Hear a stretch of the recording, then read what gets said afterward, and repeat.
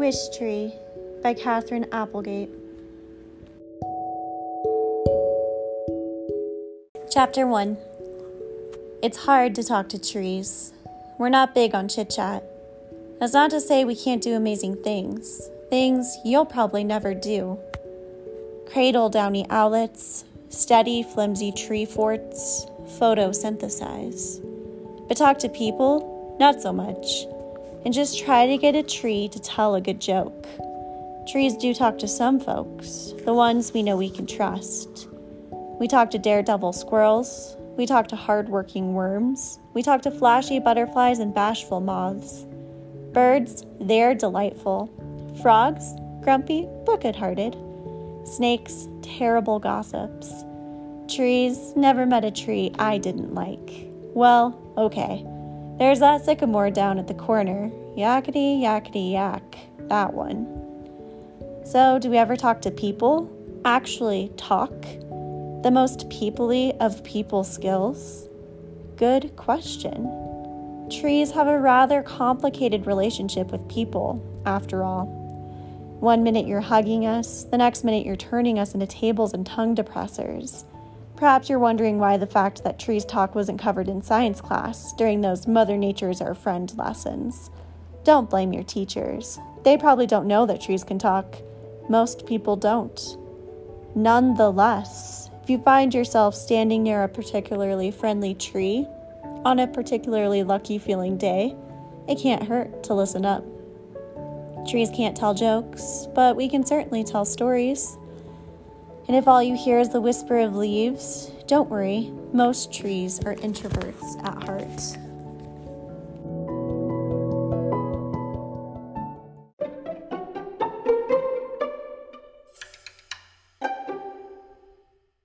Chapter 2. Name's Red, by the way. Maybe we've met. Oak tree near the elementary school. Big, but not too. Sweet shade in the summer, fine color in the fall. I'm proud to say that I'm a northern red oak, also known as a Quercus rubra. Red oaks are one of the most common trees in North America. In my neighborhood alone, hundreds upon hundreds of us are weaving our roots into the soil like knitters on a mission. I have a rigid, reddish-gray bark, leathery leaves with pointed lobes, stubborn, searching roots, and if I do say so myself, the best fall color on the street. Red doesn't begin to do me justice. Come October, I look like I'm ablaze. It's a miracle the fire department doesn't try to hose me down every autumn. You might be surprised to learn that all red oaks are named red. Likewise, all sugar maples are called sugar. All junipers are called juniper, and all boojum trees are called boojum. That's how it is in tree world. We don't need names to tell one another apart. Imagine a classroom where every child is named Melvin. Imagine the poor teacher trying to take attendance each morning. It's a good thing trees don't go to school. Of course, there are exceptions to the name rule. Somewhere in Los Angeles, there's a palm tree who insists on being called Karma. But you know how Californians can be.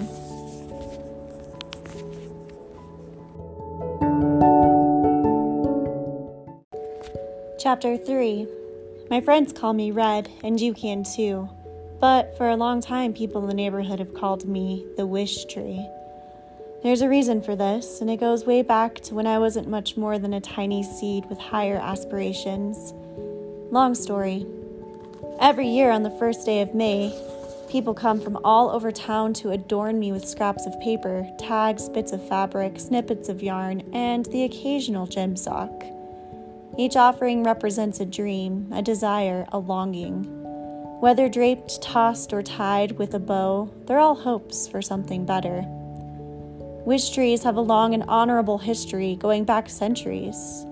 There are many in Ireland where they are usually hawthorns or the occasional ash tree. But you can find wish trees all over the world. For the most part, people are kind when they visit me. They seem to understand that a tight knot might keep me from growing the way I need to grow. They are gentle with my new leaves, careful with my exposed roots. After people write their hope on a rag or piece of paper, they tie it onto one of my branches. Usually, they whisper the wish aloud. It's tradition to wish on the 1st of May, but people stop by throughout the year. My, oh my, the things I have heard. I wish for a flying skateboard. I wish for a world without war. I wish for a week without clouds. I wish for the world's biggest candy bar. I wish for an A on my geography test. I wish Miss Genterini weren't so grumpy in the morning. I wish my gerbil could talk. I wish my dad could get better. I wish I weren't hungry sometimes. I wish I weren't so lonely. I wish I knew what to wish for. So many wishes, grand and goofy, selfish and sweet. It's an honor, all the hopes bestowed upon my tired old limbs. Although by the end of May Day, I look like someone dumped a huge basket of trash on top of me.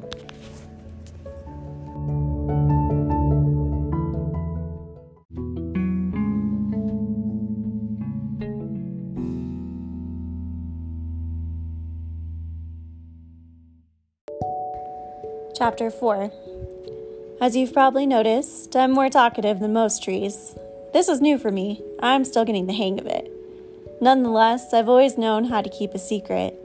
You have to be pretty discreet when you're a wish tree. People tell trees all kinds of things. They know we'll listen. It's not like we have a choice. Besides, the more you listen, the more you learn. Bongo says I'm a busybody, and I suppose she has a point. She's my best pal, a crow I've known since she was nothing but a pecking beak and a speckled egg. We disagree sometimes, but that is the way of all friends, no matter their species. I've seen many surprising friendships during my life. A pony and a toad, a red-tailed hawk and a white-footed mouse, a lilac bush and a monarch butterfly. All of them had disagreements from time to time. I think Bongo is too pessimistic for such a young bird. Bongo thinks I'm too optimistic for such an old tree. It's true. I'm an optimist. I prefer to take the long view on life. Old as I am, I've seen both good and bad, but I've seen far more good than bad.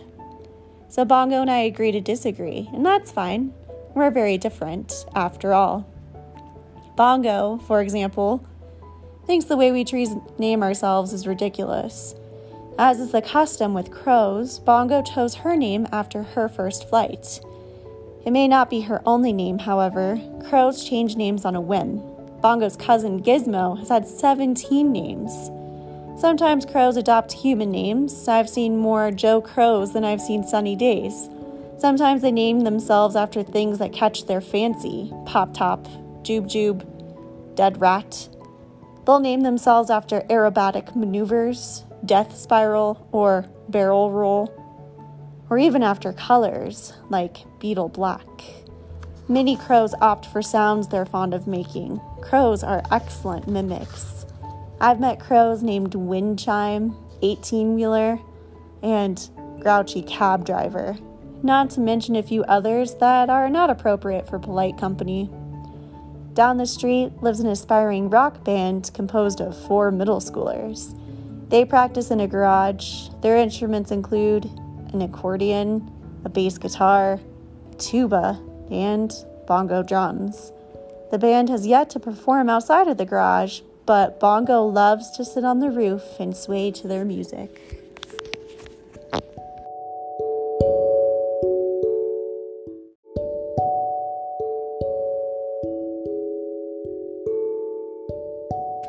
Chapter 5. Names aren't the only way we differ from crows. Some trees are male, some trees are female, and some, like me, are both. It's confusing, as is so often the case with nature. Call me she, call me he, anything will work. Over the years, I've learned that botanists, those lucky souls who study the lives of plants all day, call some trees, such as hollies and willows, dioecious, which means they have separate male and female trees. Lots of other trees, like me, are called monoecious. That's just a fancy way of saying that on the same plant you'll find separate male and female flowers. It is also evidence that trees have far more interesting lives than you sometimes give us credit for. Chapter 6. One thing trees and crows have in common, in fact, one thing all the natural world has in common, is the rule that we're not supposed to talk to people. It's for our own protection. At least, that's the theory. I've wondered if the endless silence is a good idea. There have been so many times I've wanted to speak up, to intervene, to help people. I've never said a word, though. That's just the way the world has always worked. Have there been slip-ups? Sure. Mistakes have been made. Last year I heard about a frog named Fly who'd been napping in a mailbox. All frogs are named after bugs they enjoy eating. When the mailman opened the box, Fly leapt out with a frantic croak. The mailman fainted. He woke up to Fly, who was apologizing profusely, squatting on his forehead. Clearly a breach of the don't talk to people rule. But as always seemed to happen, the incident was soon forgotten. After all, the mailman was absolutely certain that frogs can't talk. Just hearing things, he no doubt told himself. Interestingly enough, he retired not long after the frog incident. In any case, when you consider the number of trees and frogs and otters and wrens and dragonflies and armadillos and everybody else in the natural world, you'd think people would have caught on to our little secret by now. What can I say? Nature is tricky, and people are, well, sorry, but most of you aren't that observant. Perhaps you're wondering, if you're a curious or doubting sort, just exactly how trees communicate. You may find yourself inspecting a nearby ponderosa pine, perhaps, or an aspen or sweet gum, puzzling out the magic. People speak with the help of lungs, throats, voice boxes, tongues, and lips, thanks to an intricate symphony of sound and breath and movement. But there are plenty of other ways to convey information: an eyebrow cocked, a giggle stifled, a tear brushed aside. Those two are ways you express yourself. For a tree, communication is just as complicated and miraculous as it is for humans. In a mysterious dance of sunlight and sugar, water and wind and soil, we build invisible bridges to connect with the world. Frogs have their own ways of connecting. Same for dogs. Same for newts and spiders, elephants and eagles. How exactly do we do it? That's for us to know and you to figure out. Nature also adores a good secret.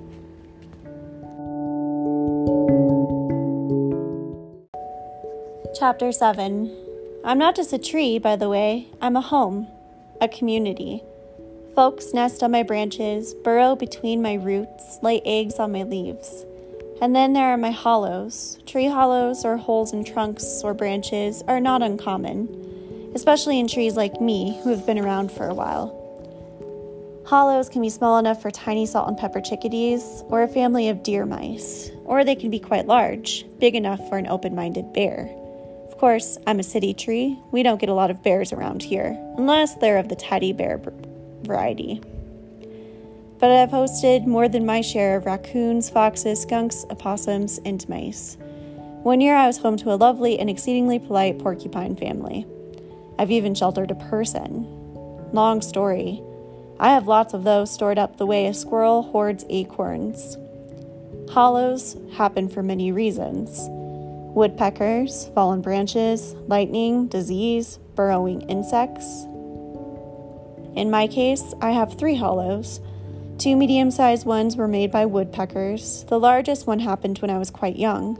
I lost a large branch that was weakened by wet snow during a snowstorm. It was a big wound, slow to heal, and my spring leafing that year was paltry, my fall color pale, and frankly embarrassing. But eventually the hole healed, widened with the help of insects, and now about 4 feet off the ground I have a deep oval hollow. Hollows offer protection from the elements, a secure spot to sleep and to stash your belongings. They're a safe place. Hollows are proof that something bad can become something good with enough time and care and hope. Being a home to others isn't always easy. Sometimes I feel like an apartment complex with too many residents who don't always get along. Still, we make it work. There's a lot of give and take in nature. Woodpeckers hammer at my trunk, but they also eat annoying pests. Grass cools the earth, but it also bickers with me over water. Every spring brings new residents, old friends, and more chances for compromise. This spring in particular has seen quite the baby boom. Currently, I am home to owl nestlings, baby possums, and tiny raccoons. I am also visited regularly by the skunk, who lives underneath the front porch of a nearby house. This is unprecedented. Never have I sheltered so many babies. It just doesn't happen. Animals like space. They like their own territory. Normally, there would be arguing, perhaps even a stolen nest or a midnight battle. And certainly, there have been some disagreements, but I've made it clear that eating your neighbors will not be allowed while I'm in charge. Me, I don't feel crowded at all having so much company. Making others feel safe is a fine way to spend your days.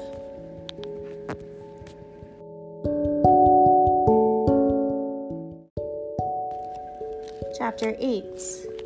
I have one more community member, although visitor is probably a better way to describe Samar.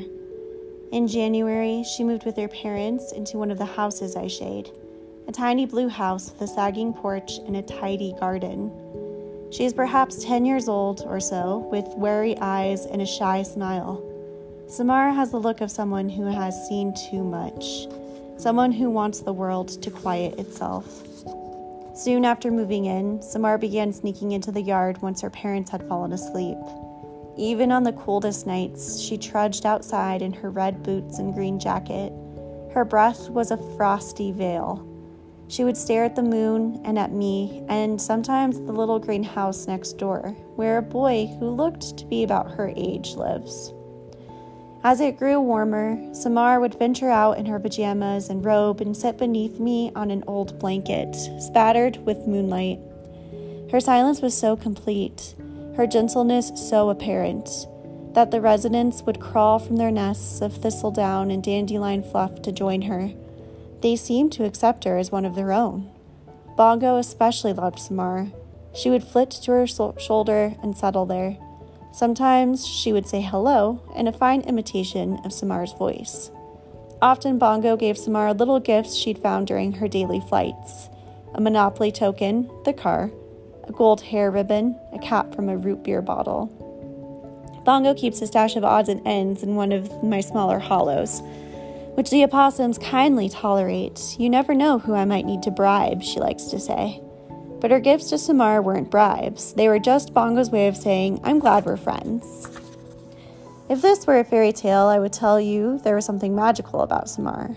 She cast a spell on the animals, perhaps. Animals don't just leave their nests and burrows willingly. They are afraid of people, and with good reason. But this isn't a fairy tale, and there was no spell.